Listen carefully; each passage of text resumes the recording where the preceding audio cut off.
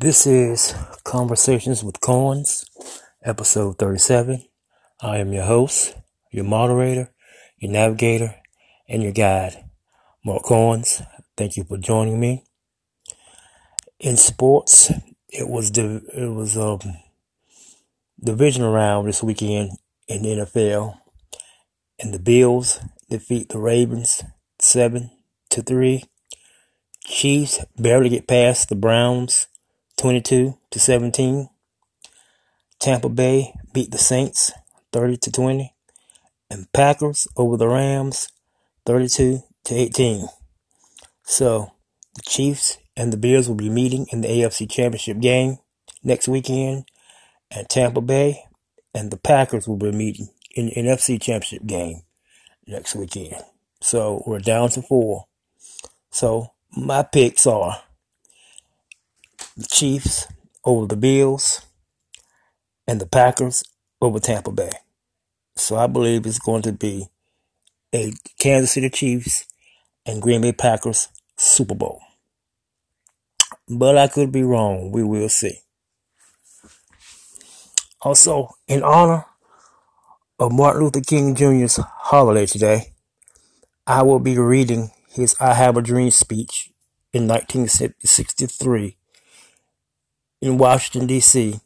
I will be reading before I Have a Dream speech.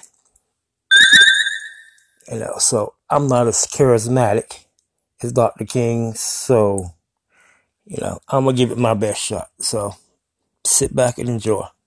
And here's the speech in its entirety. I am happy to join with you today in what will go down in history as the greatest demonstration of freedom in the history of our nation. Five score years ago, a great America whose symbolic shadow we stand today, signed the Emancipation Proclamation. This momentous decree came as a great beacon light of hope to millions of Negro slaves who had been seared in the flames of withering injustice. It came as a joyous daybreak to end the long night of captivity. But 100 years later, the Negro still is not free. 100 years later, the life of the Negro is still sadly crippled by the manacles of segregation and the chains of discrimination. 100 years later, the Negro lives on a lonely island of poverty in the midst of vast ocean of material prosperity. 100 years later, the Negro is still languished in the corners of American society and finds himself in exile in his own land. And so we've come here today to dramatize a shameful condition. In a sense, we've come to our nation's capital to cash a check. When the architects of our republic wrote the magnificent words of the Constitution and the Declaration of Independence, they were signing a promissory note to which every American was to fall heir. This note was a promise that all men, yes, black men as well as white men, would be guaranteed the unalienable rights of life, liberty, and the pursuit of happiness. It is obvious today that America has defaulted on this promissory note, insofar as her citizens of color are concerned. Instead of honoring this sacred obligation, America has given the Negro people a bad check, a check which has come back marked insufficient funds. But we refuse to believe that the Bank of Justice is bankrupt. We refuse to believe that there are insufficient funds in the great vaults of opportunity of this nation. And so we come to cash this check, a check that will give us, upon demand, the riches of freedom and the security of justice. We have also come to this hallowed spot to remind America of the fierce urgency of now. This is no time to engage in the luxury of cooling off or to take the tranquilizing drug of gradualism, now is the time to make real the promise of democracy. Now is the time to rise from the dark and dissolute valley of segregation to the sunlit path of racial justice. Now is the time to lift our nation from the quicksands of racial injustice to the solid rock of brotherhood. Now is the time to make justice a reality for all of God's children. It would be fatal for the nation to overlook the urgency of the moment. The sweltering summer of the Negro's legitimate discontent will not pass until there is an invigorating autumn of freedom and equality. 1963 is not an end, but a beginning. And those who hope that the Negro needed to blow off steam and will not be content with will have a rude awakening if the nation returns to business as usual. There will be neither rest nor tranquility in America until the Negro is granted his citizenship rights. The whirlwinds of revolt will continue to shake the foundations of our nation until the bright day of justice emerges. But there is something that I must say to my people who stand on the warm thresholds which leads into the palace of justice. In the process of gaining our rightful place, we must not be guilty of wrongful deeds. Let us not seek to satisfy our thirst for freedom by drinking from the cup of bitterness and hatred. We must forever conduct our struggle on the high plane of dignity and discipline. We must not allow our creative protests to degenerate into physical violence. Again and again, we must rise to the majestic heights of meeting physical force with soul force.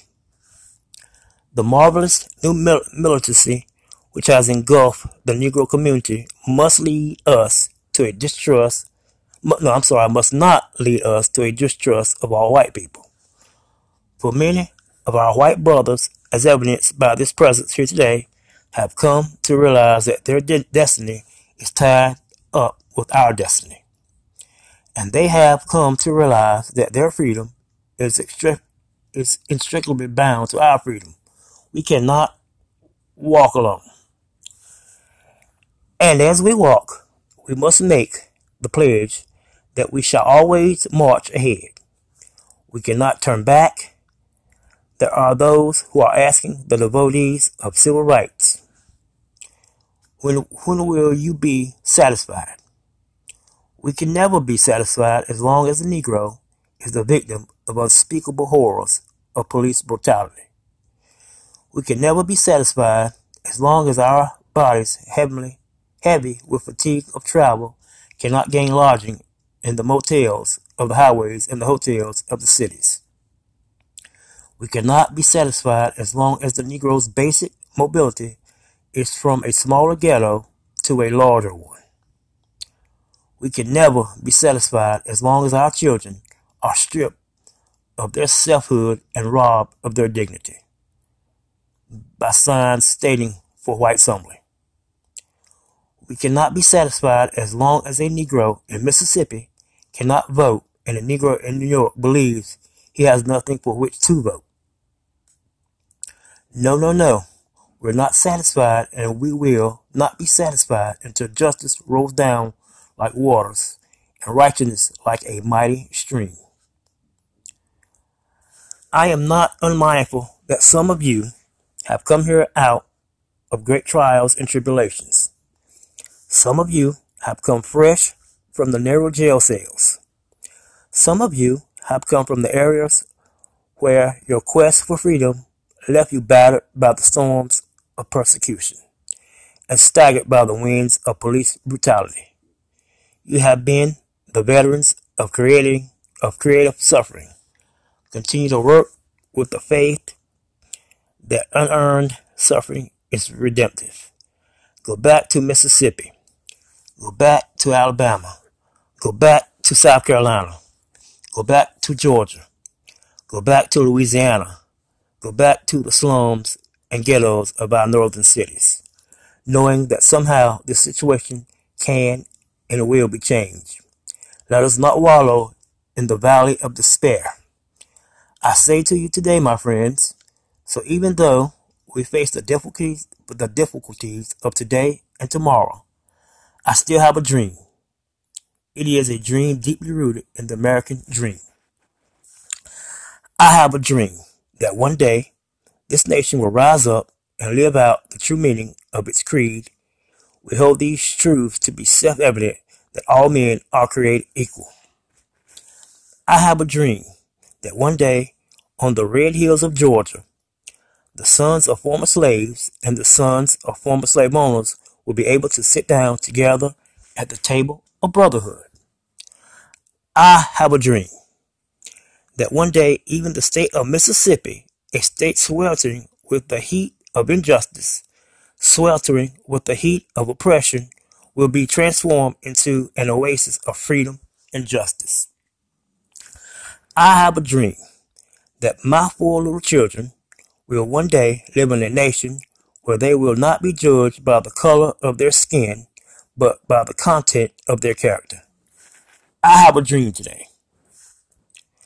I have a dream that one day in Alabama, with its vicious racists, with its governor having his lips dripping with the words of interposition and nullification, one day right there in Alabama, little black boys and little black girls will be able to join hands with little white boys and white girls as sisters and brothers. I have a dream today. I have a dream that one day every valley shall be exalted, every hill and mountain shall be made low, the rough places will be made plain, and the crooked places will be made straight, and the glory of the Lord shall be revealed, and all flesh shall see it together. This is our hope. This is the faith that I go back to the South with. With this faith, we will be able to hew out the mountain of despair a stone of hope. With this faith, we will be able to transform the jangling discords of our nation and into a beautiful symphony of brotherhood.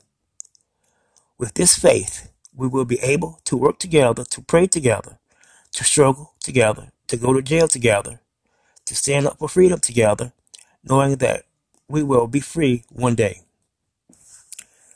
This will be the day when all of God's children will be able to sing with the new meaning, my country, 'tis of thee, sweet land of liberty, of thee I sing. Land where my fathers died, land of the pilgrim's pride, from every mountainside let freedom ring. And if America is to be a great nation, this must become true. So let freedom ring from the prodigious hilltops of New Hampshire. Let freedom ring from the mighty mountains of New York. Let freedom ring from the heightening allergies of Pennsylvania. Let freedom ring from the snow-capped Rockies of Colorado. Let freedom ring from the curvaceous slopes of California. But not only that, let freedom ring from the Stone Mountain of Georgia. Let freedom ring from the Lookout Mountain of Tennessee. Let freedom ring from every hill and molehill of Mississippi. From every mountainside, let freedom ring. And when this happens, and when we allow freedom ring, when we let it ring from every village and every hamlet, from every state and every city, we will be able to speed up the day when all God's children, black men, white men, Jews and Gentiles, Protestants and Catholics, will be able to join hands and sing in the words of the old Negro spiritual, free at last, free at last. Thank God Almighty, we are free at last. And that was Dr. King's entire speech. I have a dream. Still reigned in poignant today. Beautiful speech. Great man. Thank you for listening. This has been Conversations with Coens. Have a good night and God bless.